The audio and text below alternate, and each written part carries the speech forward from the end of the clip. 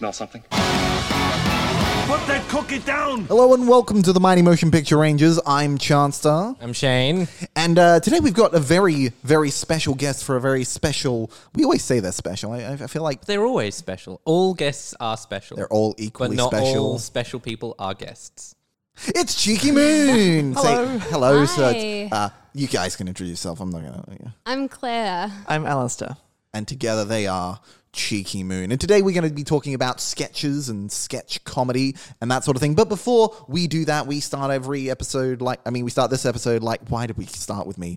We start this episode like every episode and talk about what have you been watching? And there's two guests. Claire, what have you been watching? I've been watching Dynasties Ooh. with my boyfriend. We enjoy Planet Earth and all the other ones, Undersea. Dynasty. I thought you meant Dynasty, the show, like the So did soap. I. Soap. No, the animal one with they focus on like a family of like chimpanzees or lions, and it's just so heart-wrenching. It's really, I don't know why we watch it because we cry every time. It's so intense.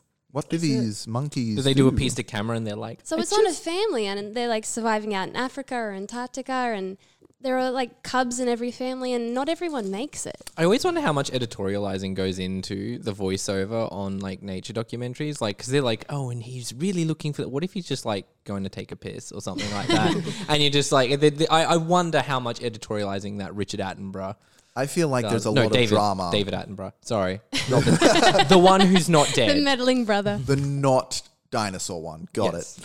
I feel like there's a lot of drama in trying to find the right place to piss. I mean, whew. But yeah, the Some Friday cinematography on those is like absolutely fucking stunning. They get the best equipment. The best I don't know where and the money guys, comes the from. guys spend like months, not just days, not just weeks. They spend months waiting to get the great shot on those Well, things. yeah, It's insane. this series was filmed over 4 years. Yeah. Jeez. No wonder so many monkeys are dying. Because they're filming them. Yeah, that too. They're shooting them. So anything else other than Dynasties? I don't watch too much TV these days. I've been watching Veep as well, and Veep is great. Yes, the new season. I think I've seen 5. I've just finished 5. Oh, right. Okay, season 7 just started. Okay. It's the final season, and they're gearing up for what I think is going to be a very apt ending to that show. Very real world. Almost. It just gets better and better. I'm really enjoying it. I love Armando. He's great. Well, Armando's not the showrunner from season 4. No, he he quit left. after season Yeah. 4. Yeah. Cool, Fascinating stuff. Alistair, how about you? I've been very pleasantly, boringly domestic. My wife is recovering from an operation, so we've been staying at home, just getting her strength back, and we've been watching a French show called Call My Agent. It's on Netflix. I It know is on that. I've Netflix. been meaning to watch that for a while now. 10% on in French. It is perfectly inoffensive, lightweight, not a lot to dissect. Which is, a thing you don't want to do after surgery. Dissection? No, thank you. Most of the guest stars are appearing in an extras kind of Ricky Gervais capacity. They're playing outside type. They're playing often unflattering versions of themselves. With only 1 or 2 exceptions, you have no idea who these people are as an English language viewer. I was like Gerard Depardieu and Jean Reno. Is Isabelle Huppert in it? She is eventually. Haven't gotten to that yet. Yes. Monica Bellucci has the I cameo in know it. that one. Juliette Binoche? Yes. So, okay, that's So wait, good. any Gerard Depardieu? sadly not. Jean Reno? Yes. Gerard Depardieu No. has like a Nor whole Audrey bunch Tautou. of Me Too stuff on him, doesn't he? Does he? Don't tell me. Oh, Don't no. ruin I Gerard was sure he did. Depardieu. I would remember He reading was that. Obelix from Asterix and Obelix. He was bogus in Bogus. He was the annoying one from Tais-toi. I don't know any of these. Well, I know of Asterix and Obelix, but... Can I say this is the first time I've heard of all these movies outside conversations with my French wife. So thank you. I love you all. I feel home. Welcome to Cinephiles. Yeah. Chancellor, what have you been watching? So I know that you've also seen this, though we saw it at different times. Shazam. Love it. Yes, saw that. The green Shazam is the hot Shazam. Yes. Is he the gay one? Look. So just so you know, in the comics, he is. He is in the comics. Yeah. Well, then it has to be because there's like an offhanded reference, and I'm like, is it? Is it, or is that just like, am I reading too much into it? I did the same thing because it's literally one line. Yeah. And I was like, They come out of it because it's kids who turn into superheroes. They say Shazam and they turn into like adults, and they teleport at one point into a titty bar, and they walk out of the titty because there's like these 11-year-old, and they're like, "Why did you cover my eyes?" Da da da. And then one of them turns to the other kid and he's like, "Oh, what did you think?" He goes, "It's not my thing."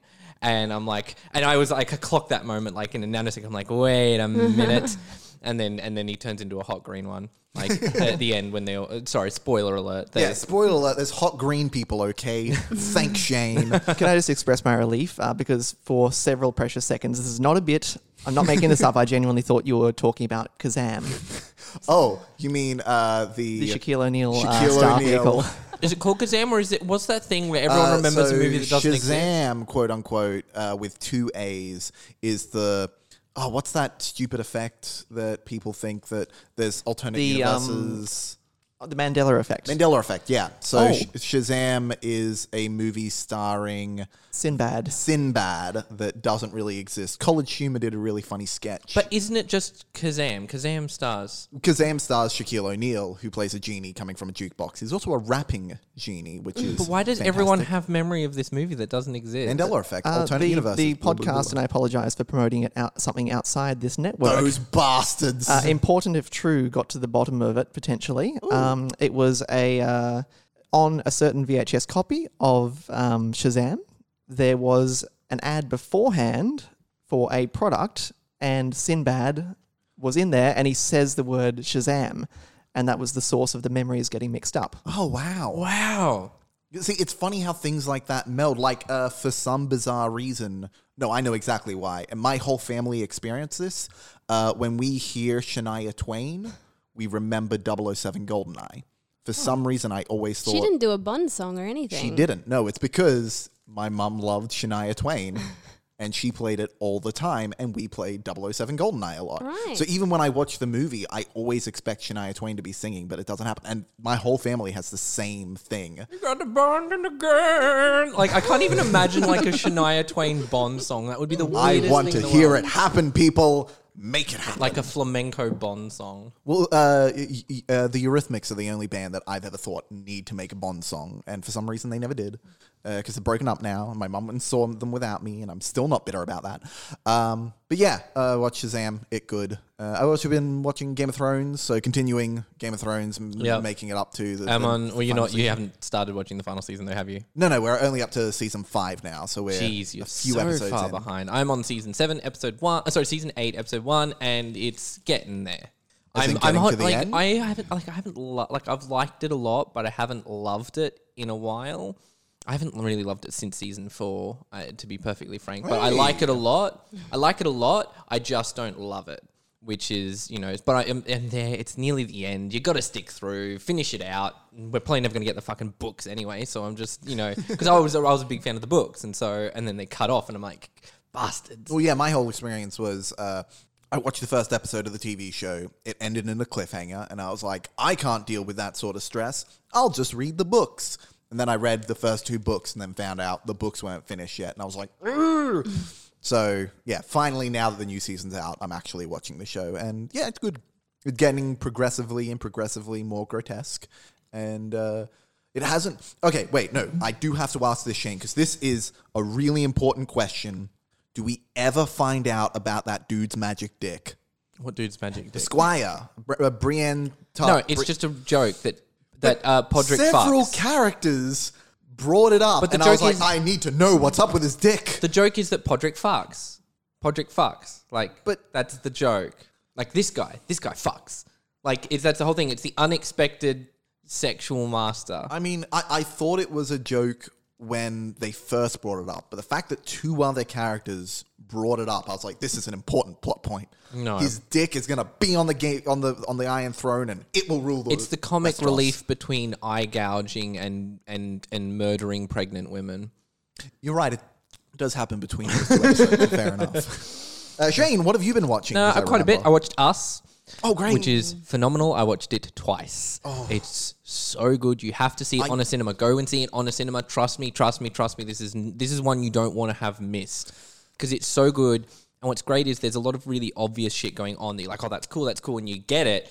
then on a second watch, you start digging in and you're like, oh, fuck, there's all these little details that are hidden because a lot of the more obvious sort of what this movie is about, capital A, about, is kind of there, but there's a whole bunch of other stuff going on that's just layered in there. It's brilliant. And Lupita Nyong'o, just throw the Oscar at her. Just no one gets nominated. She just give it to her. Just like by default, because like someone's going to come across, maybe potentially someone will achieve maybe like half of what she does in that movie. No one will achieve all of what she did in that fucking movie. But even the whole cast is phenomenal.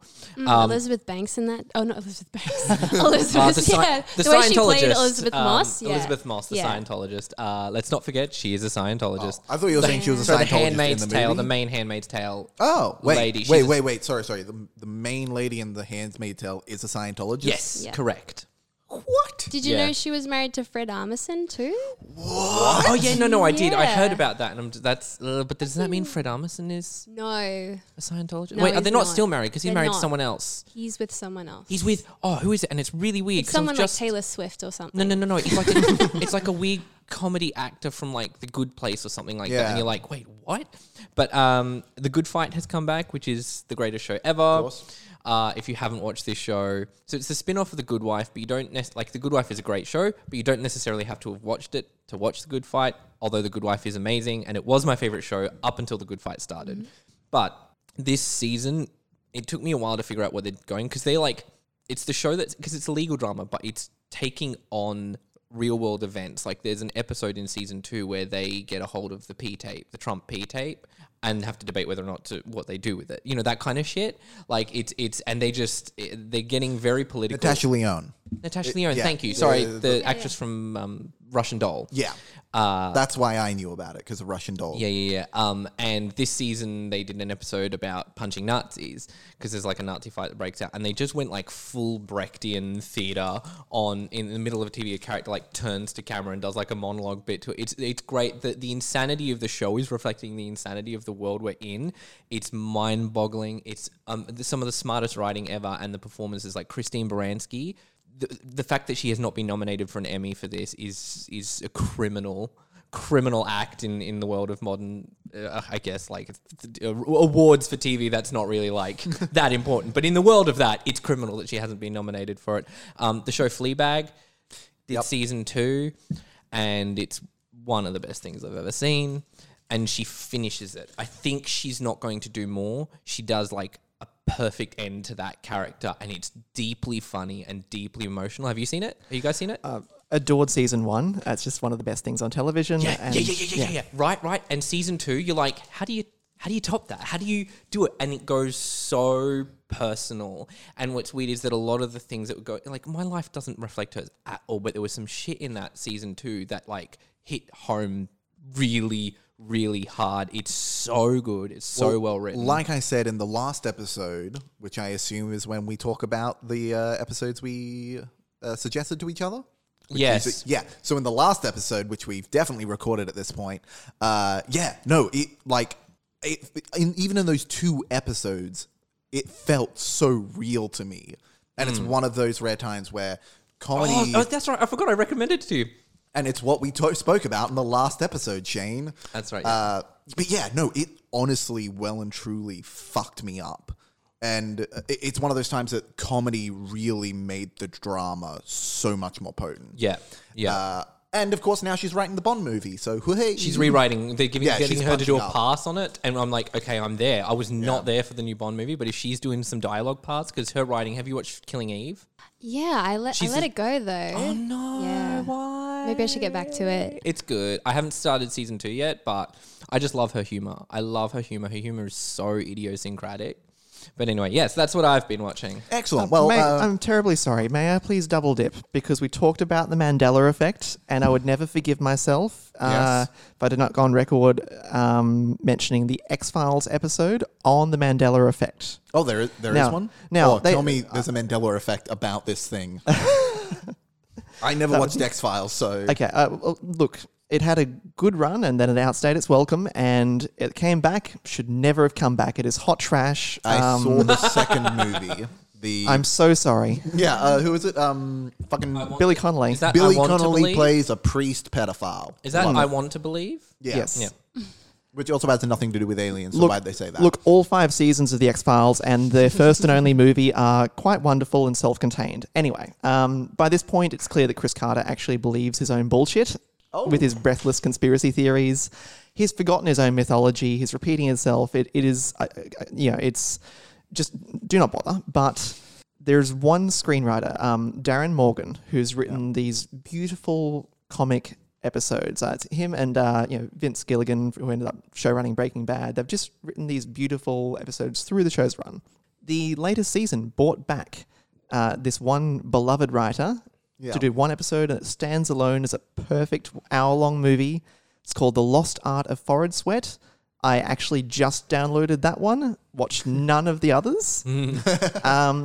It makes a case for the X-Files having no place in 2019. It actually shits all over the show it belongs to. It talks about how there's no reason for a conspiracy show to exist in a post-Trump world when truth itself is just so ridiculously subjective. It's all about the Mandela effect as well. It is beautiful. So this is one of the new season episodes. Yes. The Lost Art of Forehead Sweat by right. Darren Morgan. When you say forehead, as in forehead. Forehead, sorry. Yeah, yes, sorry. No, yes. that's right. I just wanted to clarify. It's not like forehead, F-O-R-R-I-D, and I'm like, what's forehead mean? Yeah, I mean, it is so unflattering. Like torrid or horrid, you know? Horrid. It's so unflattering to Mulder. It's so unflattering to the show's own premise. It makes a case for the fact that it shouldn't exist at all in the first place. And my words are not doing it justice, but it is a thing of I wanna absolute check it out beauty. now. Do you reckon I need to watch No. all 5 seasons of X-Files? I greatly enjoyed just 9 watching seasons. it out of context. No, Yeah. 5 seasons. He said 5 seasons. There are only 5 9 seasons. of them. Cool. Well, that's awesome. But Sorry for that. No, that's great. Well, why don't we get into proper introductions? Cheeky Moon. Who are you? What you do? Why are you here? How do you get in here? Well, Question mark. Zane, the producer, saw the code to the building, and that's how we got in the door. Well, So- fantastic. Oh no! so- Do the owners of this building listen to any of these podcasts? Oh no! We were invited in, and we're very delighted to be here. Thank you. We go back maybe 6 years. 6 years now, yes. We met at Improv Comedy, and Really is how so many of us meet. And we we couldn't actually completely failed to we get can't any improv- chemistry at all. No, Yes. You first. again. And scene. However, it quickly dawned that we shared a lot of the same writing heroes. We bonded over a copy of Sean McAuliffe's essay collection Smithereens.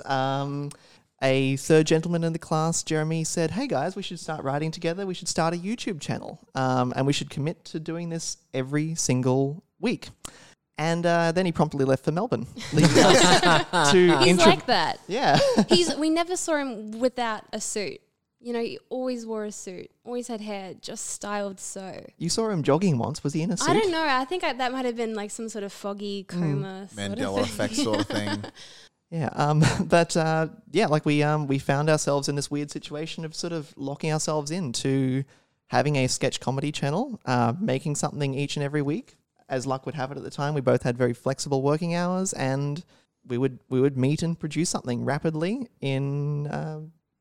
We stuck to it.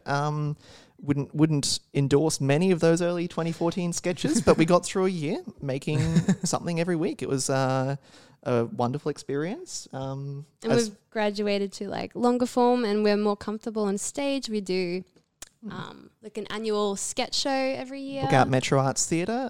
It's done really well. We've had an hour of material live each year. What's the origin of Cheeky Moon as a name? Oh my god, it's a butt joke. It has taken me this long to realize it's a butt joke. Is it? Well, cheek, moon. Well, it comes from a very innocent and naive place. I was fascinated with the moon, and I used to photograph it every night, and I had a blog called Cheeky Moon. And then it was one of the things that Alistair and I also bonded over. Yeah, the moon. We love the moon. We like the moon. And then We've done we have a sketch about we have a Cheeky sketch in Moon which as a my dog, character yeah. realizes that it's another term for a bottom, but it wasn't by design. Very It's good. amazing. The best jokes are the accidental jokes. Oh my god, I can't believe It does make it sound very crass, actually. It does. but yeah, I think it does represent the wholesome innocence that we portray. Absolutely. You can't see us, but basically we look slightly like brother and sister. We both look significantly and we younger than we are. accidentally dress the same. Yeah, it's very... Wait, when you say significantly younger, because I would pitch you guys at maybe early 20s later. We're much older than that.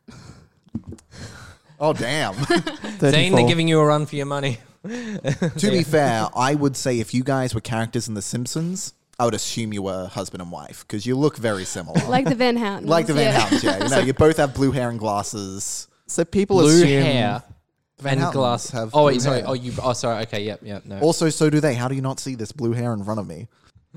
Yes, no, we're very old. One of us is technically mid-30s. Which one? Oh my golly gosh. You have 2 guesses. I got the last 2 guesses question wrong off air, so I don't want to, embarrass myself on you because, I never do that. Anyway, we're both very young at heart, but also old souls. We're like old souls trapped in... No, we're like young souls trapped in old souls trapped in young bodies. And people assume we're either we're dating or brother sister or both. That's for some fun reason, though, people because we get to creep them out. yeah, people. There's a weird incestuous brother sister vibe that we don't intentionally give off, but we have to constantly remind Own it. people. Lean You into have it. to own That's it. your brand. That's a bit You of need our to own shtick. that We're brand kinda Yeah, sweet. now. wholesome, giddy, but with a slightly weird incestuous You can quality. undercut you can't put it your, with you can't something quite put your dark. finger on what's going on there. That's brilliant. I think that does perfectly sum up you two. So, well, what is sketch comedy? Why do it? Why watch it? I'm just reading my notes. Okay, Sorry, yeah, guys. I have to clarify something on your notes because you said, what is the difference between a sketch and a skit? Okay. And they Yeah. are the same thing. No, own- we have very strong opinions Oh on this. no! Do tell It's us because colloquial. I Skit is more British. Sketch literally is more went to American. Wikipedia and was like, "Oh, there's a difference."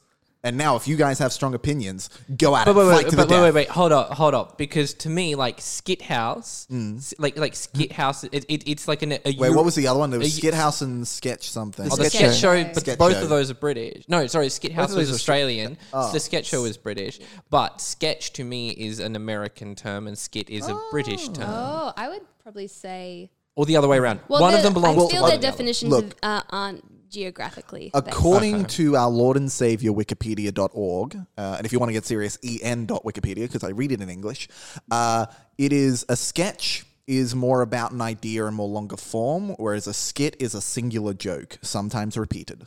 I think in the Fight to the etymology, well, look, every time you say skit, somewhere out there, a sketch comedian will die a little inside. But really, like they truly are interchangeable, and I think it depends on the inflection you use. Now, skit sounds a bit incomplete, as you say, Chancellor, a bit shorter form, Sounds a bit like the word shit, doesn't it? And then maybe that's why it's an offensive. yeah. Sorry. A skit is Gone down the poop hole. a skit sounds incomplete, a bit more of a sketch than a finished product. A skit is sketchier than a sketch. I think it's the inflection. If someone says to us, for instance, "Oh, are you still doing those little skits?"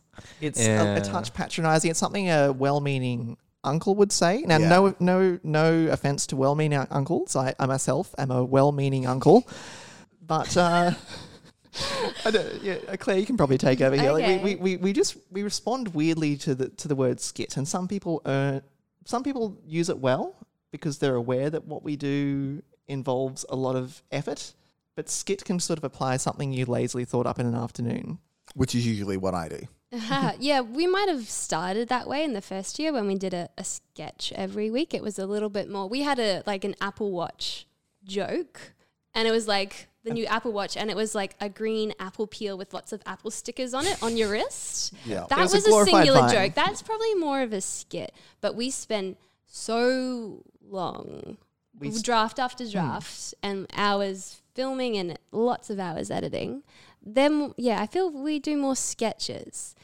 And some of them are close to short films too. So it's Yeah, I'd say... 'cause, So it's an exploration of like a narrative or lots of different angles into an idea. Yeah, and a lot of sketches just in general involve taking a single idea as far as it can possibly go in escalating it, in attacking it from so many different angles within a very short period of self-contained time? In our live shows, like we'll have an hour of material, and it's like a mixtape. We have to like determine the order, like a 5-minute sketch, then a 4-minute sketch, and then maybe this kind of genre sketch in here. And then we have short ones, which The palate cleansers. we call them palate cleansers, Or and no, they're no, just a singular yeah. joke. Sometimes We're we use that the term, allergic to the term skit. Oh no, we No, say we- sketchlet. Or skitlet. Just Surely Skittles. it Skittles. would be easier to So- say skit. I mean, it's one syllable compared to So- sketchlet. our pride. So there's one That's bit, fair enough. Pride is an there's one bit important between long form sketches where the song "Dancing in the Moonlight" plays, and we'll come out in Ted Danson cut out masks Beautiful, and dance beautiful. for 10 seconds. The end. That is it. That is a skit. That's a palate cleanser. Yeah, that's a real Becca type sort of thing. So I love it. So we have strong opinions about sketch and skit. So wait, Claire, did you agree with Wikipedia's definition there? Yes. I don't think you can be a skit comedian. I think you're a sketch comedian. And I think a skit is you could throw out a skit if you're a sketch comedian, but the most part, you'll write a. Are we sketch That's comedians or are we reacts, just writers? Good point. Is it all sketches are skits, but not all skits are sketches? Correct. Yeah. Yes. Okay. The funny thing is, I don't think we're No. particularly. Because No, a wait. skit cannot because They I don't guess like the word skit, man. You're really offending them. a sketch can have all the things in it that make up a skit, but a skit does not always equate to a sketch. It's like all okay. It's like all crows are black, but not everything black is a crow. This is the logical progress that we're going here. For example, you can have a sketch that is a singular joke. You can, Correct. but a singular joke does not always make a sketch. No. Yeah. There. Yeah. That's it. So I'm glad we have definitively decided today what you just said. Excellent. So what about what's the history of sketches and sketch I comedy? thought, isn't the next note, how did you get into sketch comedy? Is it? I don't know. Oh, I we didn't kind of look at my covered note. that though, didn't we? Yeah, improv class. That's where pretty Nope. much all... History of sketch comedy. That was the next one. Right there. Boom. Boom. Look at my note. My Okay, note says it. fine. Do you want to go back to 1920s vaudeville? Yeah. Well, that's what my instant thought was vaudeville. Oh, cave paintings. They were the true original Who's sketches, on first? right? Yeah. Yeah, who's on first? Who's on first has got to be like the OG sketch, doesn't it? Well, I wouldn't say it's the OG, but it's probably created the most jokes in that style. No, the 'Cause, OG like, doesn't mean it's the original. The OG means original. It stands for original gangster. So it's the original one that was like... yes, it is the original gangster. My bad. You are correct. It is the OG sketch. Yeah. What do you guys think? History, vaudeville. Then Monty Python, then us. That is. I don't have a comprehensive history. It's a 1, 2, 3 step. Yeah. Instantaneous. Well, there was vaudeville, but like, because do you guys? I guess you guys do work within theatre as well as taped. What do you refer to your film stuff as? Like, Well, you said almost short films because the last one was what 5 minutes, 6 minutes. Look, the one we did back in January was, I could say, a short film contained within a skit, but hidden within it. Jesus. In that we Gotcha. literally changed the cast and crew and hired a director of photography to do the middle portion in what was ostensibly a throwaway skit. right? I need to see this one. How we think about things. Chancellor, why didn't you send me links? I did. You said who are Cheeky Moon? I was like, these guys, don't you know? You Because just sent me I a- sent yeah. you the everyone's leaving Brisbane one. What's that one called? So you're thinking of leaving Brisbane? That's the one. I sent you that one because I was like, this is. I have seen that one. This is really 'cause that one- relatable like, to I saw that one us. like months ago, wasn't Yeah. it? Yeah, it's because it went 'Cause around Facebook. I told Went you, and you did the know these Facebook guys. rounds. Yeah, Sorry, yeah. he's just a really offensive person who. I'm just- sorry. Oh, I'm sorry. oh, Skits. Fine. Oh god, they're going into seizures. With films, I mean, most short films, most silent short films could qualify as a sketch in one way or another. At least the comedic ones, you couldn't get a lot of drama in because a lot of the early films, the reel ran out. And they just kind of like stuck the camera in, filmed the thing that happened, and that's the film. Oh, what's the first one I always think of is the guy with the hose. A guy walks up and steps on the hose, and the guy's like, "What?" And then he looks at it, and then he steps off the hose and sprays in his face. That's one of the first like comedy sketches. And because a lot of vaudeville actors and vaudeville performers then transferred to film because then Chaplin. it was a much easier way to get the product out there than having to do a tour. You film it once and there it is, and you can just send the reel all around the country and introduce Laurel it. and Hardy. There was a great, I Trying to think mentioned of it on the other names. podcast a while back. There's a silent film by Georges Méliès who did that, A Trip to the Moon and all that kind of stuff. And it's called Post No Bills. And there's nothing fanciful about it. It's just like there's like a sign on a wall, and it's like, don't put any posters up here. And so a guy puts a poster up there, and then a guy takes it and puts another thing up that says, seriously, it's literally all of like 45 seconds long. But that's what a lot of films were. They were little, because they weren't considered this mass market thing. They were like trivial little things that people do whilst they're out at the arcade. They'll You go hear to that? You're trivial.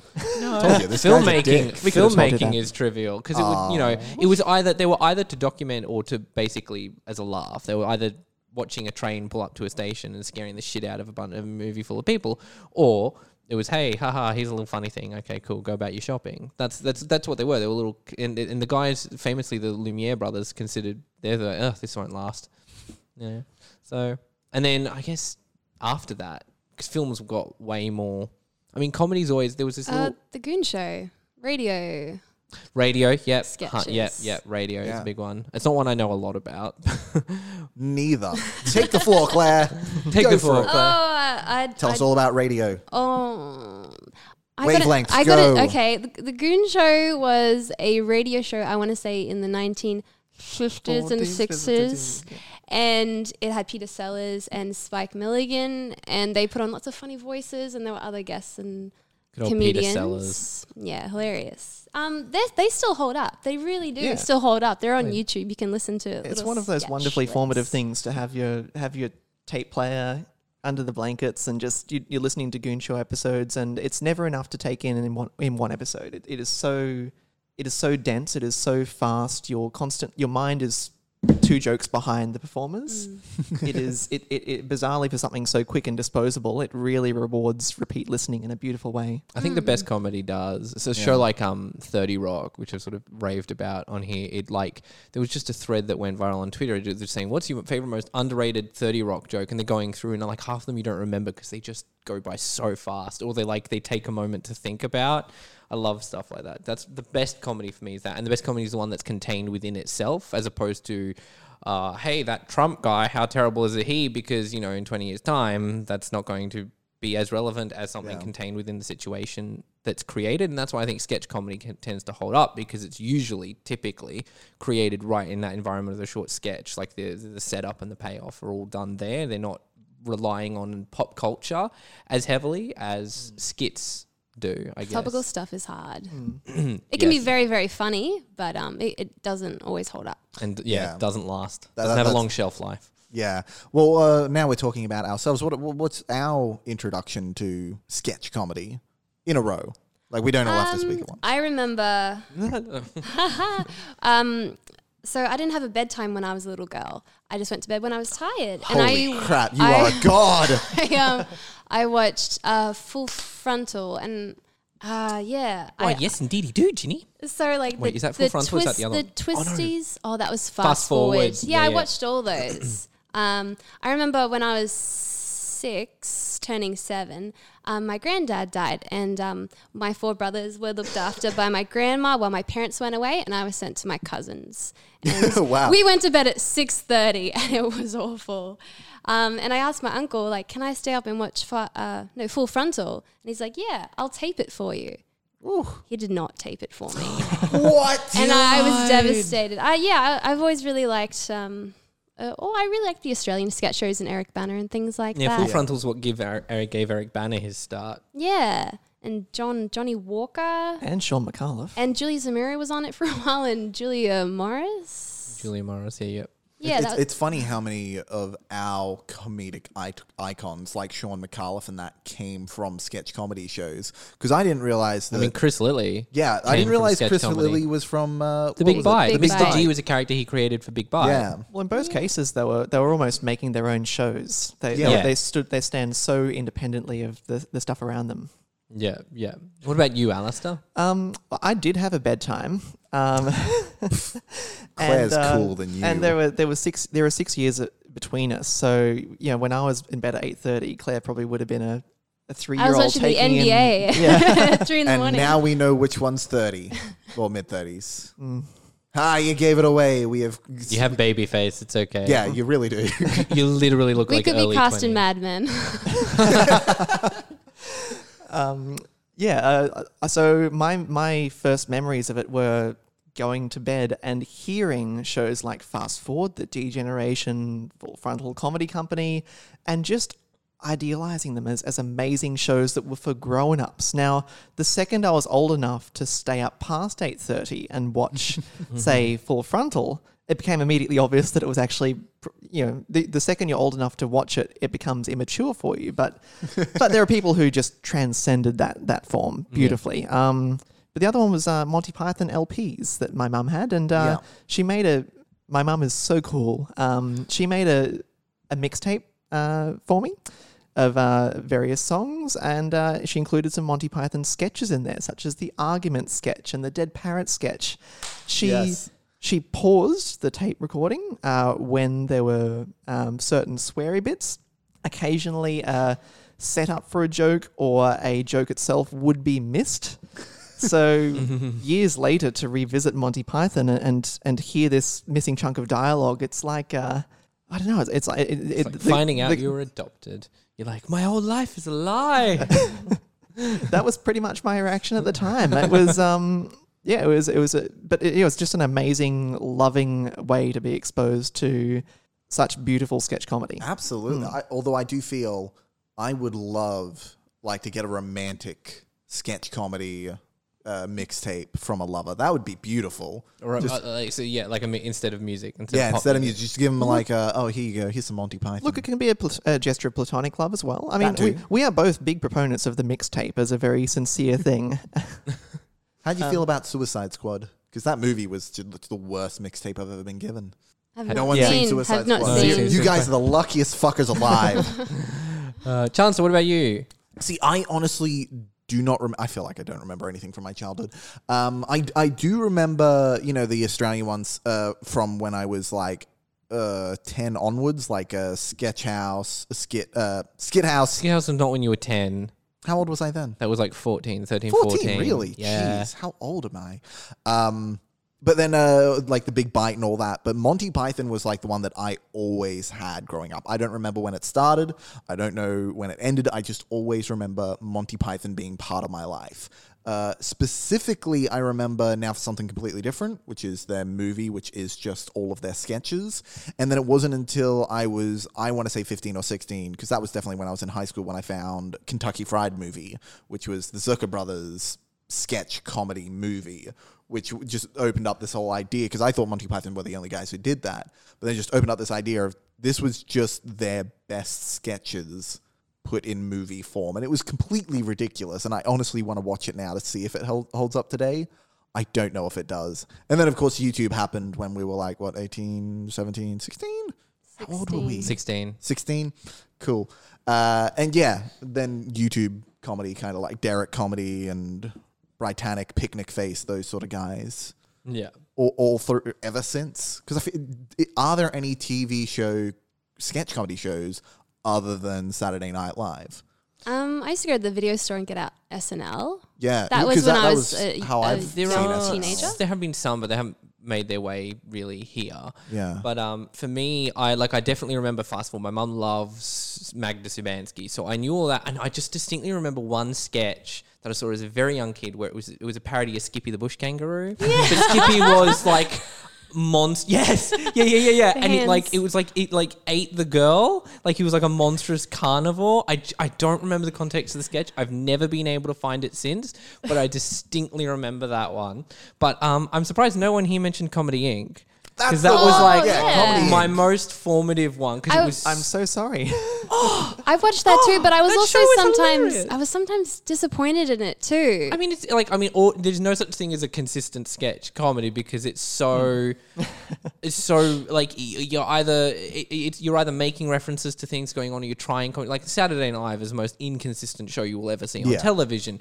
It's just by the nature of having to churn that out week after week. And the same thing was with Comedy Inc. But Comedy Inc. had some great sketches that I adored. Comedy Inc. was the one I was thinking of. And I really loved started some of the actress. I cannot remember her name. She's the older woman. She reminds me of Stephanie Weir from America, from Mad TV. But Mad TV was another one. Yeah, if I you knew stayed up you had late Mad enough, TV, you were privileged Yeah. to see Mad TV, and that was my first exposure to like characters, like making characters that then went into different situations, like Dot and Can I just ask quickly? Yes. Sorry.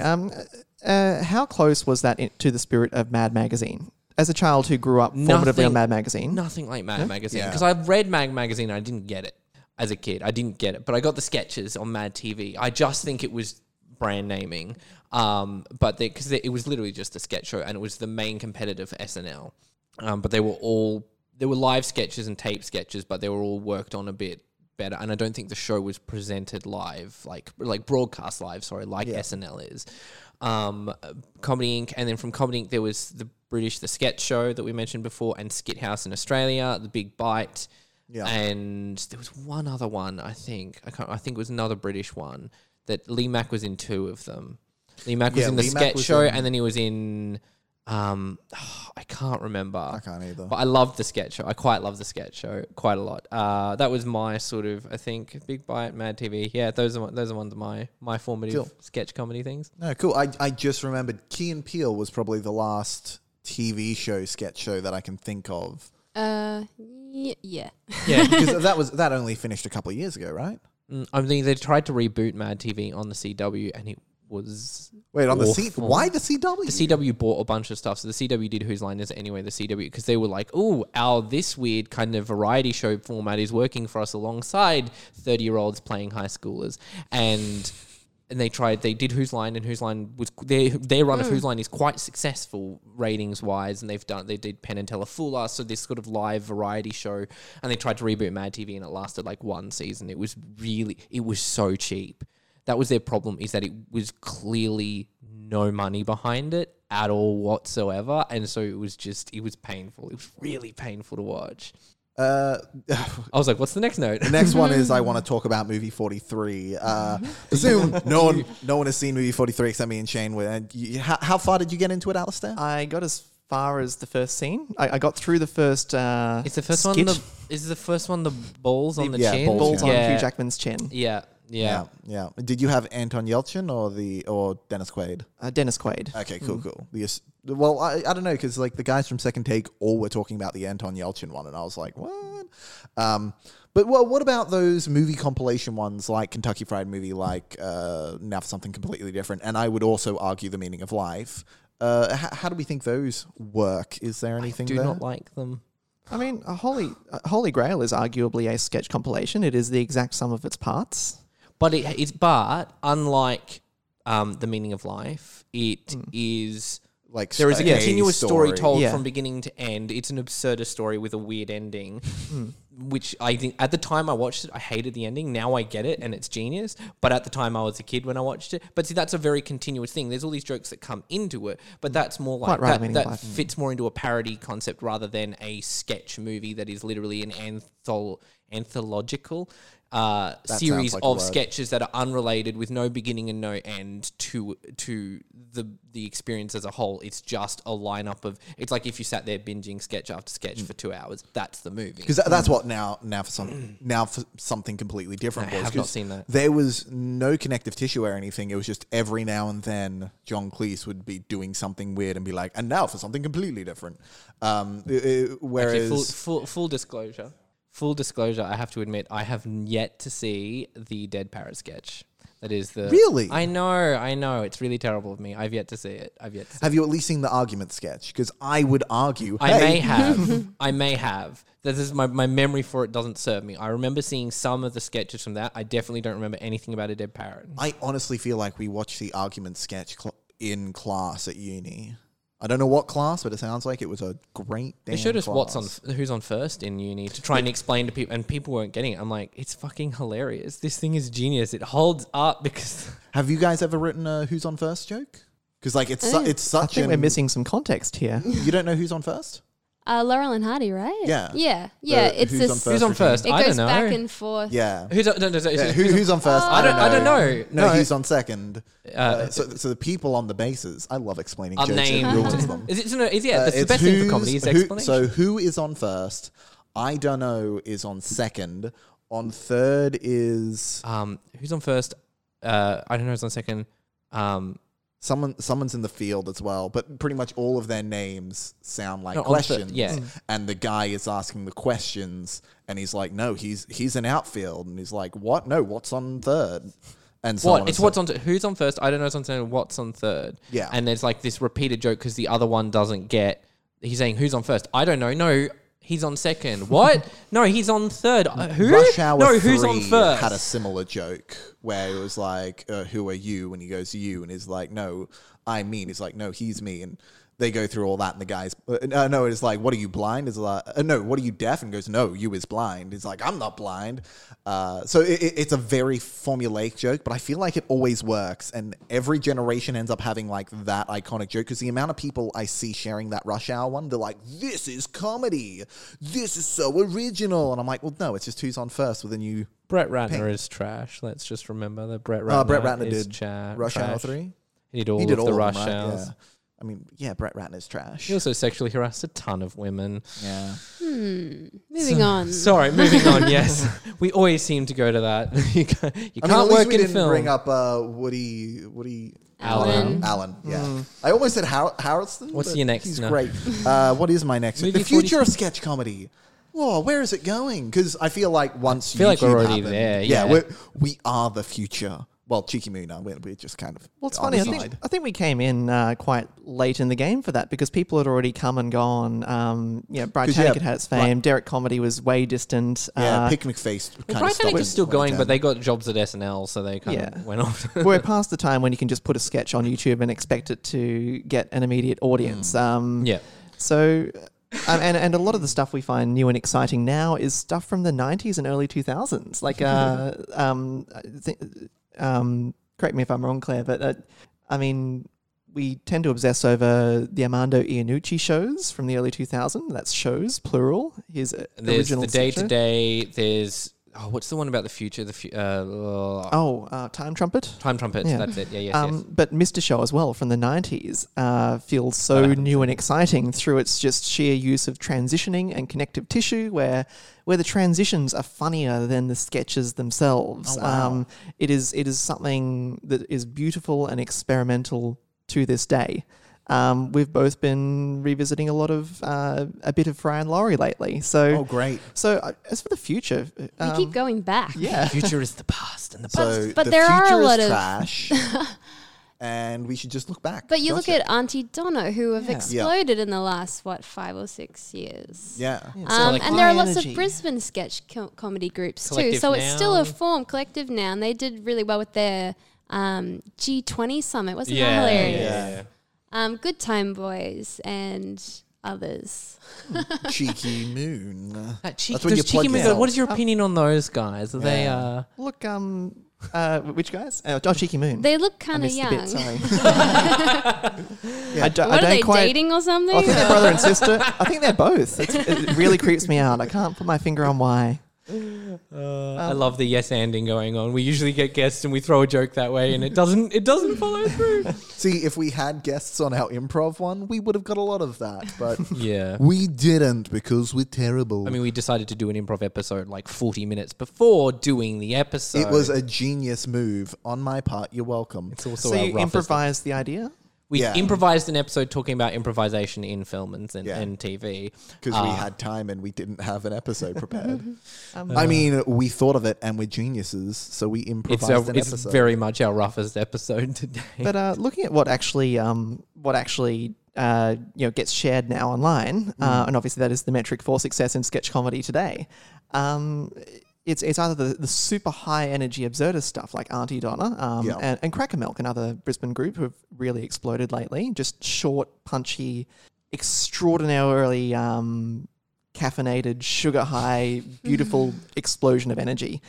And And then it's really topical stuff like what The Freud, feed. yeah, The Vice yeah. feed? yeah, what Freudian Nip are doing for the feed on SBS. Yeah. Just eminently shareable but topical, limited shelf life stuff. Yeah.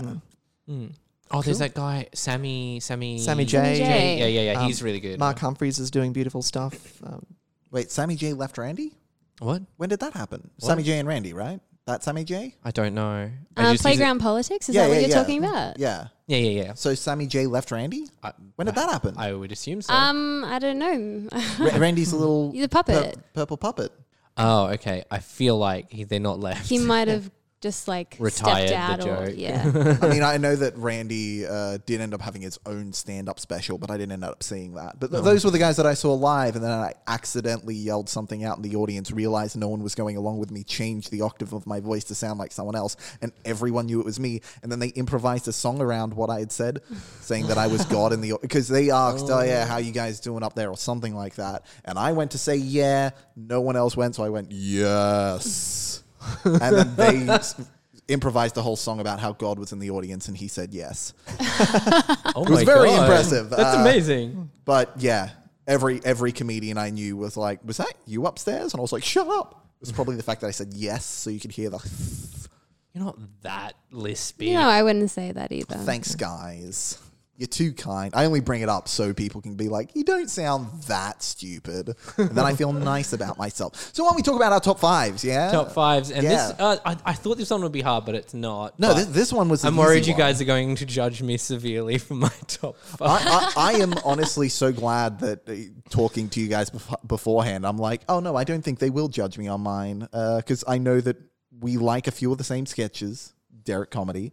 But yeah, let's talk about our top five. And this week's top five, we're going to be talking about our top five sketches overall, whether it was from a TV show, from a movie, from online, just a single sketch. What are our top five? So I'm going to start with Alistair this time.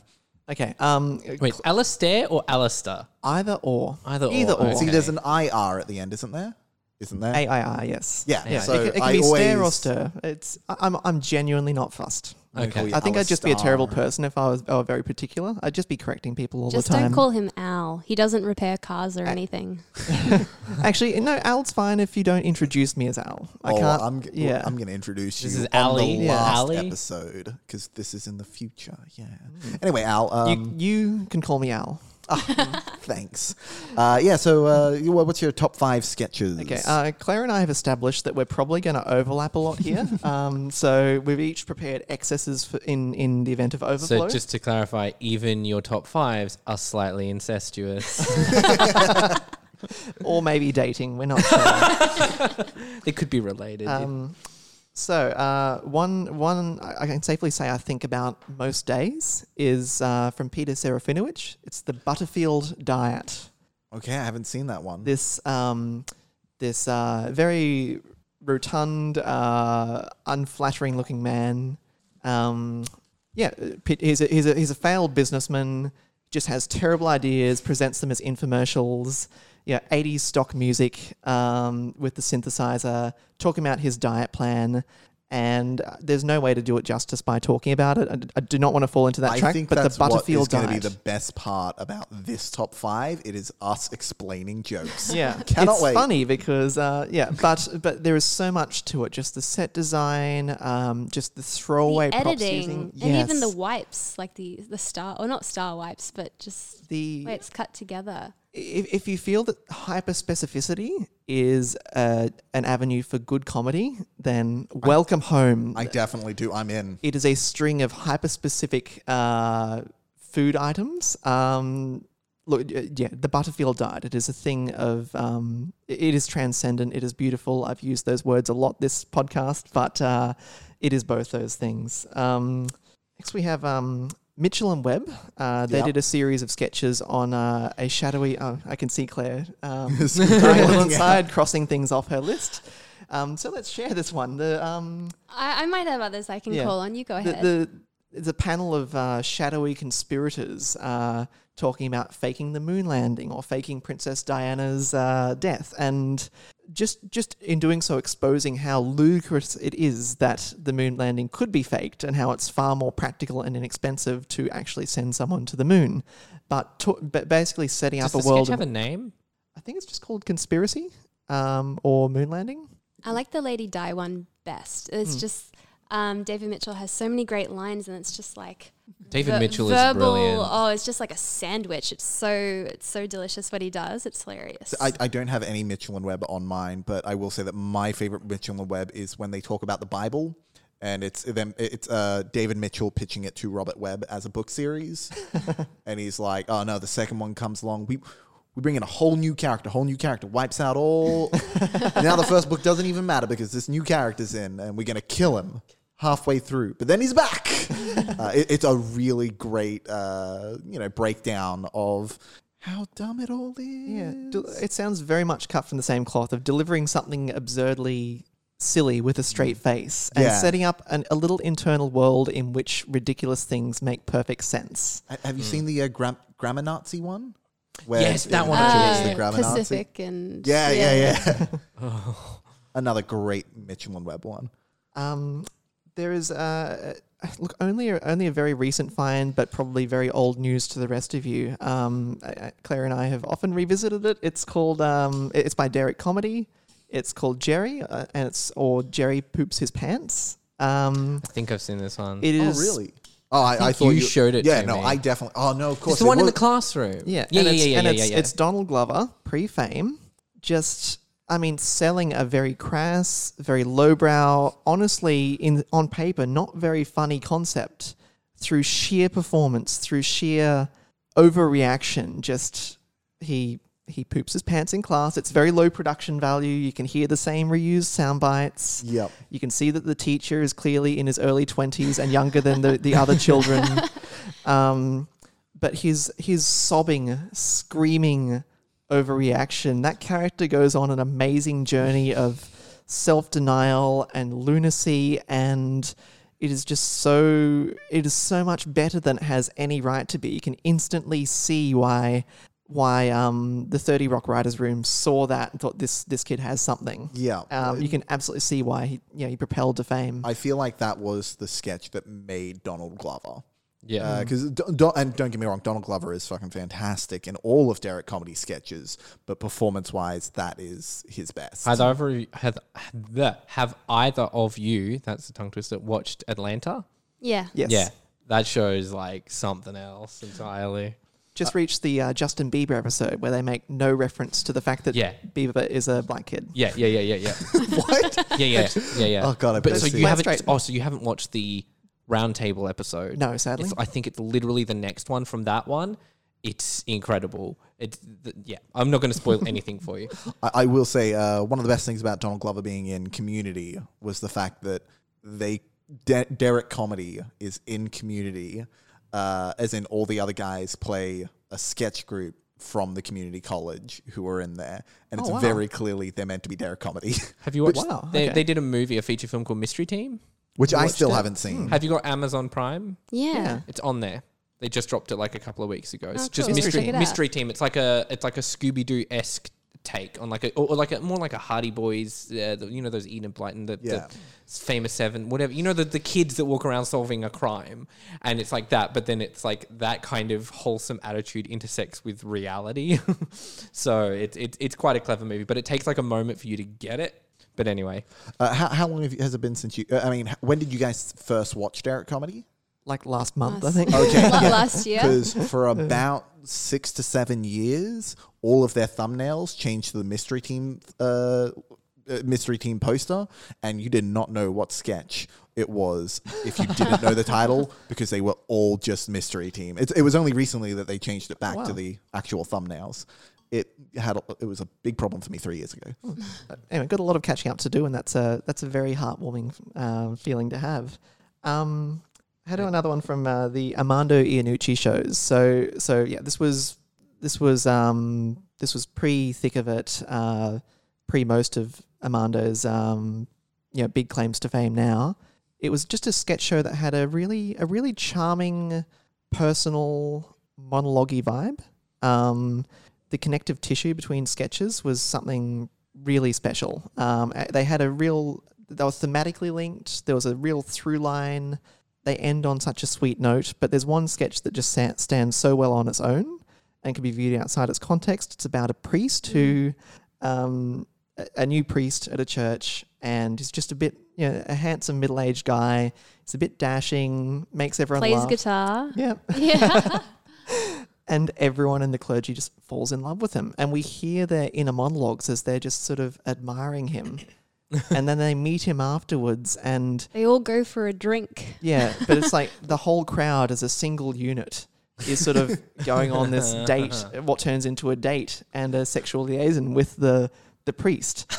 And, there's this room full of, 30 people and they're having breakfast the next day. And you can just see, deconstructing it, the initial idea, you can see the second round of writing, you can see where they realize that having inner monologues and running gags that come from those monologues, how that adds an extra level. It is wonderfully layered. It is just a perfectly crafted piece of really bizarre, not at all obvious, and very heartwarming sketch comedy. And the heartwarming, I think, is something that as Cheeky Moon we tend to gravitate towards a lot, because we tend not to like look at what's trending and what's working and what's getting shares. We just try to make ourselves laugh, and we try to have something that we can look back on proudly a few years from now. And what really seems to clinch it is finding a surprisingly touching angle.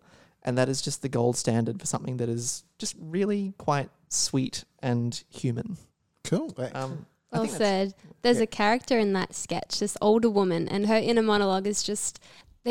Armando, and I don't know if he collaborated with people on that, but they must have asked themselves questions like, you just have to watch the sketch. It's like the priest Armando Iannucci shows. Watch it on YouTube. And it's just, I don't know how they wrote it. And it's so... We'll put a link to it in the show It's so notes. beautiful. Please do. If nothing else, just that, yeah. that is the gold standard to which we aspire. And look, I'm going to throw a curveball for the last one and say the opening scene to Twin Peaks Season 2, Episode 1. Now, This was also on your top 10 films list, as it was, like every other critic, wasn't it? I am one of those insufferable people who says that Twin Peaks Season 3 was one of the best movies of that year. I'm so sorry. I've tried to watch that show so many times and I cannot get past the pilot. I've sat and watched that pilot 4 times. Really? I watched the pilot with... cannot get through it. I watched it with Tim Burns, and watching it with Tim Burns was amazing. Hi, Tim. Hi, Tim. you. Hi, Tim. Oh, always loved Tim. But yeah, I just haven't watched it at all, and he lent it to me. I'm pretty sure I still have his copies on DVD. I feel like I just need Tim to watch it. Yeah, look, just can't begrudge someone for not clicking with it. I've also never been a big David Lynch fan, except for his weird experimental film, The one with the Alphabet. rabbits? No, there's one called The Alphabet and one called Six Men. Actually, his first one's called Six Men Getting Sick 6 Times. And it's a really... I can't explain what's good about it because it's literally like just this looped animation, essentially. These heads throwing up into buckets and then the throw up goes back up and then they throw it up again 6 times and then that's the end of the movie. But I just find it fascinating. Like, to me, those were like the only 2 things that I really gravitated towards, and everything else I've just been like... Yeah, but whether this stands as a standalone sketch, it's arguable because it's all within the context. Because all of America is keen to find out who killed Laura Palmer. They're still under the impression this is a traditional mystery show. Foolish. Season 1 ends with the lead character on the receiving end of a gunshot. We open up next. People feel they're on the verge of solving this mystery. They need to know who killed Laura Palmer. They need to know whether Dale Cooper lives or dies. We're seeing Agent Cooper bleeding in his hotel room on the ground. And what follows is essentially a 5 to 10 minute sketch. It feels a lot longer, but it is a comedy bit. It has a bit where he's talking to Diane on his tape recorder. He's reflecting on his life and his regrets. It's quite touching. And in comes this senile old hotel porter who sees him bleeding on the ground and doesn't register that he's in mortal peril and delivers his milk and walks away and then gets him to sign the check. And the man bleeding is too polite and nice to ask for help. And then he keeps walking back into the room and giving a thumbs up. And then he walks out. And then he walks back in again and gives another thumbs up, to which the dying man feebly raises his thumb. Now, I revisit it routinely because there's just so much to it on the spectrum of dramatic to comedic. I think it stands on its own, but in the context of deliberately frustrating people and deliberately not answering their questions, there's something I'm really drawn to about that, in the same way that I and indeed both of us are drawn to Sean McAuliffe for constantly breaking out of the format, for sneakily changing genres, for working drama in when you're expecting comedy and vice versa. There's something about that I think about every single day of my life. And I filled many pages of my notebooks trying to deconstruct why that works and why it doesn't work for others. And I feel like cracking that would be the holy grail of comedy. That's Oh, good. wow, that's the key. What about you, Claire? How many Is that do you your still five? have? That's my Five five. left? So I've crossed off a few. I have some others. So I've got Bob and David. Did you guys watch Mr. Show ever? No, not me. So this is pre-2000. Yeah, David Cross and Bob Odenkirk, and they had. Oh, yeah. okay, I have seen it then. Okay, yeah. So they had, I think, maybe 3 seasons. 4. 4, and they actually had a show 2 years ago. So these guys made a brand new show with, I want to say, With Bob and David. yeah, with Bob and David on Netflix. Yeah, I And was it going to has- say the new show is on Netflix, right? And I'm pretty sure the old one I probably saw through Tim I Burns liked again. the new show, and I wondered, did you like? Oh the new yeah, show? it was essentially a new season of Mr. Show with all the appeal of it. Yeah, totally. Which is the weird connective tissue. Mine's there are I'll mention these two because Alistair ticked off Mitchell and Webb and Peter Serafinowicz. So 2 sketches. One is an audition where David Cross comes into audition, and his first few lines are, you don't know whether he started the scene and you don't know when he ends the scene because his piece for the audition is an audition. And and he keeps getting frustrated when he's cut off too early. And it has Starburns from Community because Right, he was yep. an exec producer on Bob and David. And there's another one which is fantastic. It's a pre-taped. Yes, it's we a- had the same too. Okay, it's a pre-taped call-in show. So David Cross is it opens and he's down to the last few strands of hair, and he's it's on the elderly, and people keep calling in about pets, and he's like, no. If you want to call about pets, you should have called 2 weeks ago when we were taping the show on racism, and it's like the cyclical nature. And he pulls in a TV to show you him pulling in a TV to show you him pulling in a TV of all the weeks where he's freaking out. And he's like, no, look, see, it was on last week. And it's And each just, time you go back, he has more hair. It's That's so genius. good. It's just David such a Cross simple is an joke. amazing performer. I love meta jokes that then take because there's being meta and then there's being meta within meta within meta that's the kind of stuff They I do I so adore. You much of will that on adore Mr. Mr. Show. Show. So Mr. Show. much. Okay, I'm It's- putting that on my list. And the interstitials are so funny too. Yeah, you'll and it have made us question our how we make things. Like now. the Very movie, much. like the movie. Have you seen the movie adaptation? We talked about it. before, Yeah, on the podcast. it's like that to me brilliant. is like when the kind penny of drops. It's yeah, but the genius of the behind the scenes of making that movie then bleed into the content itself. It's really something extraordinary. It is. So let's say, all right, let's call that number 1. I've also got Britannic. It was hard to pick. I have really one of like theirs as well. Morning Routine. Okay, no, but that's I really enjoy that one. Just like Nick waking up Brian to go to work, and Brian keeps saying, "Oh, another minute." it's like all the jokes about why he's not awake. Yeah, he's got magazine eyes taped on his face to show he's awake. Or the recording of him Yeah. getting ready. And it's got a great payoff too. I won't spoil it. Yeah. Quick mention to the one where he travels back in time, Nick. Yeah. Because he had a faux pas, he got someone's name wrong.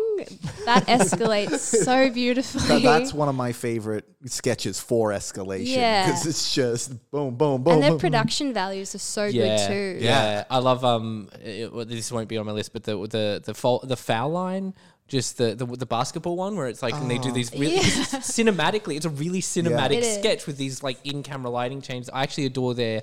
So have you seen Eagles Are Turning People into Horses? That's the movie? genius. That's Yeah. their grad film. I wish I could have made a grad truly. film because they went to Tisch School of the Arts and that was their grad film. And I wish I could have made a grad film like that because it's Yeah. wonderful. It's not really a sketch though. I feel like that's Yes, that's a is- short film. that is a short That's an film. absurdist short film to But me. that was like my biggest inspiration because you showed it to me telling me this was their grad film and I was like, I can do anything. And granted, I didn't go that far, but no, still. not quite. Not quite. Wildly talented dudes. Oh, absolutely. Everything they do I love is that really rewatchable. Nick's brother is the creator of Always Sunny in Philadelphia. He's Mac from Always Sunny.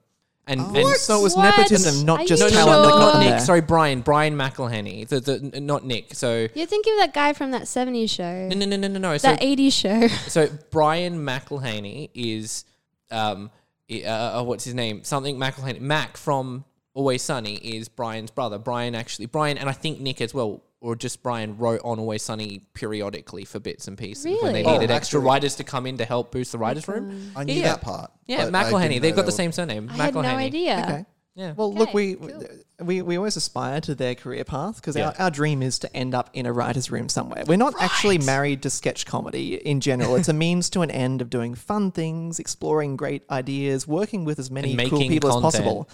And consistently. And we've been doing it for 6 years. But we want to do long form stuff. We want to be in a writer's room. We want to be somewhere at the ABC eating ramen late at night, trying to crack a story with a bunch of other writers. That's the dream. And that's what they have accomplished. So it's actually a bit comforting to know there's a bit of nepotism that involved in getting there, not just their raw and very real talent. Chance, is that all yours? no. I've named sorry. 4, but I've also got like an SNL digital short, but I think I've named 4 already. I've got Monty Python there, but I'll just mention Fry and Laurie. There's this one and it's about language. I don't think it's got a real name to it. Oh, the monologue that Stephen Fry does? It's a Yeah. monologue, and Hugh Laurie keeps breaking the fourth wall to sort of explain what's going on, and it's just so charming. It's like poetry, and it's highly intellectual, but it's also extremely silly because he says things like capable, and it's something makes me feel aspirational. The still. British made it an art form, didn't they? They really did. yeah, I It's the think peak so. of Stephen Fry as a linguist. Yes. Just putting all his accumulated knowledge up to that point in his then disgustingly young life. His linguistic skills just flourishing and all just condensed into just a couple of minutes of speech. But Hugh Laurie also, he could be overshadowed, but he is not. He makes his little contribution just like a punctuation mark. It's just fantastic. I think it's like language and Fry and Fry and Laurie. Laurie. Go find it. Currently reading the complete scripts of Fry and Laurie, and you can just, when you read it, you can hear their voices. It's all in the writing, and it's people who identify first and foremost as writers. Yeah. It's so inspirational. Cool. That's Awesome. the 5. Yeah. Chance? Beautiful. Or do you want to go through me? No, I'll go for mine. And You're gonna leave the crassest, most like lowbrow ones to the end. Now, Well, my first officially. one is Whitest Guys You Know. I was going to go for Wait, the what Hitler one are you rap. doing of the whitest guys you Okay, know? I'm going to go for the Hitler rap then because I'm Okay, pretty sure good. we're going to have the same one. Yeah, we're gonna And have I the don't same want to say one. what it is. Cute. So yeah, the Hitler's rap. It's just a musical bit of Hitler being a rapper, and that's it. It's very funny. There was another one, but Shane has it now. I really wanted to include something from Cracked.com because I love Cracked so much, but a lot of Cracked stuff were serialized breakdowns of pop culture. The only sketches they really did that I recall were the Honest commercials, it was this old guy who just does honest commercials about a specific thing. So he did student loans, he did mobile phones, and it's just breaking down how stupid they all are. And there are some like the pharmaceuticals, because we don't have pharmaceutical ads in Australia. That whole concept is so bizarre to me. But in America, they're like, oh, you feeling bad? Have some freaking drugs. Yeah. They ask your doctor to prescribe them. Has anyone on this table ever seen any of Happy Harry's stuff? No. No. So he's a YouTuber animator. So all of his sketches are animations. So they only come around like twice a year. There are a lot of really good ones, but I had to go for Saturday Morning Watchmen, which is just the opening to a Saturday morning TV show based on Watchmen. I believe one of the lyrics is, John will give you cancer and he can turn into a car. Watchmen. Saturday Morning Watchmen. It is a hilarious breakdown of Watchmen as a Saturday morning TV show. I also have Derek Comedy as number 2, which is Girls Are Not to Be Trusted. Shane, you don't have this one? You haven't seen this one? No. So this is Donald Glover is in film school, and he introduces his film, which is called Girls. You have shown me Yeah, this okay. one. Girls Are Not to Be Trusted. And then it shows his film, which is just him screaming at the camera going, "Why did you cheat on me, Bethany?" Oh no, what does he call it? It's something that sounds like Bethany, but it's not. And he keeps on screaming this, and it's like, "Oh, I didn't realize you were going to be fucking my best friend." And then it just cuts to credits. It's like written by Donald Glover's character. And then it comes up, and the teacher, who is also the same teacher, who's like 20 years old, is like, "Okay, so what did we think about that film?" And then this girl in the class is like, "Yeah, I felt that was really like an attack on me." And it's like, "Oh, I'm sorry, is your name Bethany?" No. And then they're like, okay, we'll just watch your next film. And they bring up another student who brings up their film, and it's just called something, completely inconsequential. And it has the title up, and then goes boom, written by Donald Glover's character, and then it's the exact same thing. And they go through 3 different movies that are all written by him. And then finally, he ends up proposing at the end to her. Oh, no. And she's like, "No, of course not." He's like, "What the fuck, Bethany?" And then it cuts. It's a very funny. They're all very funny. I don't have any sweet ones. I feel like Alistair's were like really touching. Life-changing. You've got like the sweet ones, the mid-range ones, completely lowbrow is where we're going to go. Well, my number 1 is Picnic Face. Picnic Face was one of the first YouTube comedy groups that I really got obsessed with. They're a Canadian group from Nova Scotia. As you can tell from their sketch, all about Nova Scotia. They got really big with Power Thirst. Power Thirst. If life gives you lemons, you find a new god. And it's just an energy drink where they yell at the screen a lot. They did do a few. The Power Thirst is great. I thought Power Thirst was a College Humor video. No. Power Thirst 3 was a group thing with Picnic Face working with College Humor, because Picnic Face actually did work with a few other Electrolytes, things. protolites, more lights than your body has room for. Exactly. Yeah. But my favorite Picnic Face one had to be The Proposal. It is probably more of a skit because it only goes for 30 seconds, but it is brilliant, where it's just Andy, who's the main guy. He goes to his this girl, Cheryl, and he's like, "Will you marry me?" She's like, Yes, of course I'll marry you. And he's like, "Whoa, no, sorry. No, I was asking for a foursome. Will you marry me?" And there's just these 2 guys in the corner of the room. Well done. And he's like, what did you think they were here for? Come on, let's do it. And then they start getting, and then it cuts. And it's such a great thing. Picnic Face. I suggest everyone watch it. Andy and the other main guy from it have gotten pretty big doing a TV show in Canada at the moment.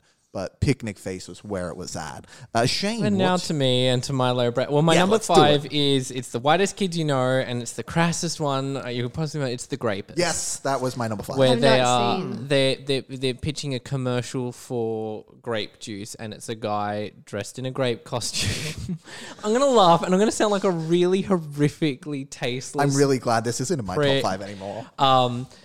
He's chasing them down. He's, "Come on, kids, I'm gonna grape ya!" and then they pause the video, and they're like, and then one of the guys in the room of office executives, like the first guy's like, "Oh yeah, we really like it," and the guy's like, "It sounds like he's saying, I'm going to rape you." How could you? And it's just this like, the guys don't see it, and he sees, and it's really obvious sort of stuff. It's really crass, but it's really funny. It gets progressively more and more rapey because the character ends up being called the Grapist. Yeah, he's the grapist. And he's like, "I'm gonna grape you in the mouth," and then isn't one of the kids like, She's screaming. It's like she's screaming. That is not the face of joy. Yeah, but I mean, and No, watch it, but it is very crass. So I'll just put. I mean- you guys don't appear to me like the kind of. We do enjoy the Barry super crass. Barry sketch they do. The space shuttle one. Oh, right, Yeah. No, I know that one. Just I know Bag that of one. potatoes. That's great. Just any kind of absurdist touch that says a lot about the character. Like anything that's inexplicable, it says so much about Barry that he would bring a whole sack of Making potatoes. chocolate milk like Ovaltine or something like that. Yeah. sorry, Shane, correct me if I'm wrong. This may be my head being too fucked up, so I'm hoping not. Isn't one of the children handcuffed to No. He's like, I'm going to radials? tie. No. He was one of the things. I'm going to tie you to the radiator and grape you for decades and decades. And they're like, okay, there's no way that is not the worst thing. Yeah. But my number 4 is, I had one that I just thought of and I was like, oh, that's genius, and then I've completely forgotten it. But number 4 is Britannic. It's On the House. This is when they're doing the cooking show, and it's just so he can literally get within Restraining order. within the realm of this restraining order. That's one of those ones that escalates to just the end of it is just them running around a house screaming at each other, and I love it. And vomiting and pissing Yeah, everywhere. because it, like, the intro started and then it's him like getting drunk and over the toilet and stuff like that. I think it's really funny. My number 3 is, so it's a Mad TV sketch called 3-Minute Meals, Banana Split. And it's a lady hosting a cooking show, and it's Valentine's Day. She's teaching how to make a banana split, but then all of the things that are meant to be set up for a cooking show are wrong. Oh, I know and this so one. I've shown it to you. Yeah. Because just it just starts so wholesome. I just love it. It contrasts something so wholesome with like it just stupid crass stuff toward the end of it. Like they give her like whole nuts. The bananas are moldy. The ice cream's like rock solid. So she chucks it in the microwave, but then she pulls it out and burns herself. And then she tries to do the water, but then all the taps in the room are fake taps and that sort of stuff. And it's just watching her like disintegrate. And then it's the ticking clock. She's like, stop the ticking! It's really, I quite like that sketch. Who is it? Which comedian? It's not Mo Collins, is it? No. It's she's really funny. She did another bit where she plays like the warm-up comedian for between sketches. It was a really clever sketch they did in Mad TV where she's trying to do these comedy, and it's like it keeps ending up being about how her life is like miserable, and she starts crying and trying not to cry in the middle of a stand-up act. And it's a really clever thing because they did that instead of having a warm-up comedian there in the studio with the audience. So that's really funny. My number 2 is another Mad TV sketch, and this one I saw quite earlier on, and I just thought it was really fun. It's and Stephanie Weir's sort of the lead in it. She's brilliant. They're doing a funniest home videos. They're trying to basically like stage a funniest home videos thing, but the gag of it is that they haven't got the when it's recording, when it's not recording correct. So the guy is like, I'm operating the camera. He's like, it's not recording, and then okay, like, hit record. And then it goes black, and then it goes up, and you see the consequences of them trying to fake a funny, and it just progresses like someone's like injured, all this kind of progressively stuff, but you never see what they actually set up to happen. You just see the aftermath of it every time. And I just remember laughing myself stupid as a kid when I saw that one. And then my number 1, it's one from the sketch show, and it's the first sketch that ever had me like laughing so hard I was crying, and it's the poster campaign. And it's 2 priests trying to do the new poster campaign to get people to come into the church, and it's like the first poster comes up and it's like something come into the church or whatever, and the guy's like, yeah, I think, but we need something a little bit more punchier, and it's literally just it's Lee Mack and it's another woman, and their posters get woman. I'm sorry, I can't remember her name because I get her and Karen? Kitty Flanagan mixed up, but she's the redhead with the for Christ's sake, believe. I think that's a Scottish accent in my head. I think it's Scottish. Anyway, so like that's the post, and they go, okay, that's it. Okay, that's the one. That's when he goes like, no, Jesus gave his blood, so bloody well give to Jesus. And they just keep getting like progressively more extreme. And it's not like laugh out loud funnier, but as a kid, I lost it. I just kept going and going, getting funnier and funnier and funnier. So that was my number 1. I quite loved the sketch show. The sketch show had some great. Do you remember the one with the backup singers where they're singing? All the leaves are brown. All the leaves are brown. And the sky is grey. All the leaves are brown. I love that one. That show was great. Did you hear the bald guy, the one who was in Harry Potter? He was in a massive car accident, broke his neck and everything. Yeah. Well, I think that's a good place to end the episode. Sorry, really sad. He's in Thank you, recovery. Shane. He's lived, but Our thoughts and prayers are with his family. Thoughts and prayers. So yeah, no, I think that's a great place to end the episode. So Drive safe, guys.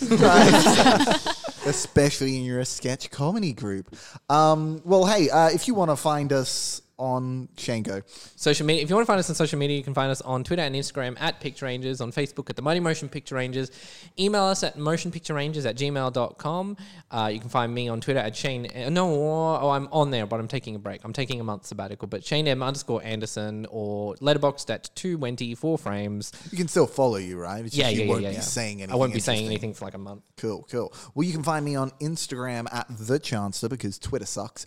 And hey, why don't you... crap, I didn't think of a way. Vimeo, Red Curtain Hell. That's Red Curtain Hell. You can find it on... That's Shane's feature film. You can find it on Vimeo On Demand. That's vimeo.com/ondemand/Red Curtain Hell. Use the code PictureRangers to get 20% off your rental or purchase. And if you're feeling nice, leave a nice review because I got told how terrible it is and got given a 2 out of 10 by some random commenter. What website was that on? It was on Vimeo. Oh, it was on just Vimeo. let the comment, and strangely, this person started a Vimeo account just to buy my film, just to give it a bad review. So That is the great... That sounds like you have an arch nemesis out I there, know, Shane. but I haven't pissed anyone off that much. Have you... Not anyone who's... Oh, right. was okay. Zane It was all Zane the whole along. time. Now, what socials can we find you guys on? You can find us on Facebook and YouTube as Cheeky Moon. Cheeky Moon. Yep. Insta as well. And... oh, sorry, no. Let me get this right. YouTube and Twitter are Cheeky Moon Films. Facebook and Twitter are Cheeky Moon. Okay. Or go to http://www.google.com. Type in Cheeky Moon. We're like the third or fourth one down. And underneath the viral video that is taking away our brand about a drunk guy yelling at a moon. And the Welsh webcam site. That's very good. Thank you guys so much for coming on. It's been an absolute pleasure having you on. This was Yeah. such a Thank joy. you. Thank you. Oh, it's great to have such passion about sketch comedy. Nice different kind of topic too. We're yeah. not just blabbing on about genre. you know. Cool. Thank you guys so much for coming thank on. you. Thank you everyone for listening. And And you can hear us again next week.